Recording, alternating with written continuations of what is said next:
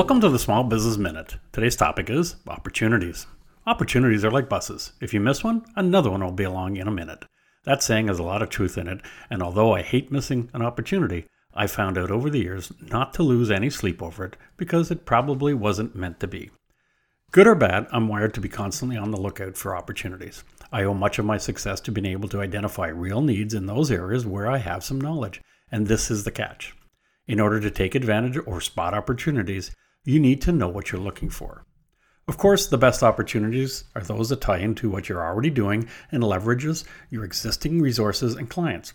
Why go chase an opportunity that will require you to find a completely new customer base? You risk splitting your attention and focus, and instead of multiplying your results, you could seriously jeopardize what you already have. Too often, I see business owners take their eye off the ball to go chase a perceived opportunity, never having taken the time to fully assess whether it even fits within their skill set, their customer base, let alone the financial and time investment needed to make it happen. They are like a flock of pigeons running after the next handful of breadcrumbs thrown by a curious bystander. When I was a kid, one game we frequently played when traveling in the car was Punch Buggy.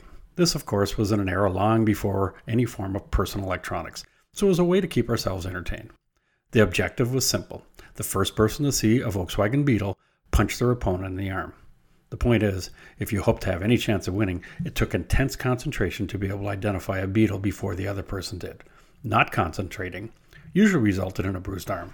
Yes, being open-minded can be a great quality in many aspects of your personal and business life, but when it comes to looking for opportunities, it usually requires an intensity of focus to keep you from deviating too far from your current trajectory. It allows you to focus in one area of commerce by leveraging your existing knowledge. It allows you to quickly disseminate information based on known instead of unknowns and ultimately help you make a better decision. They say the world is your oyster, and that may be true, but it's not a great philosophy by which to run a business. Instead, you need to know when to walk away and when to focus, and sticking to what you know helps you do so. Don't worry if you miss an opportunity because chances are another one will be along any minute. I'm Greg Weatherden, and this has been your Small Business Minute.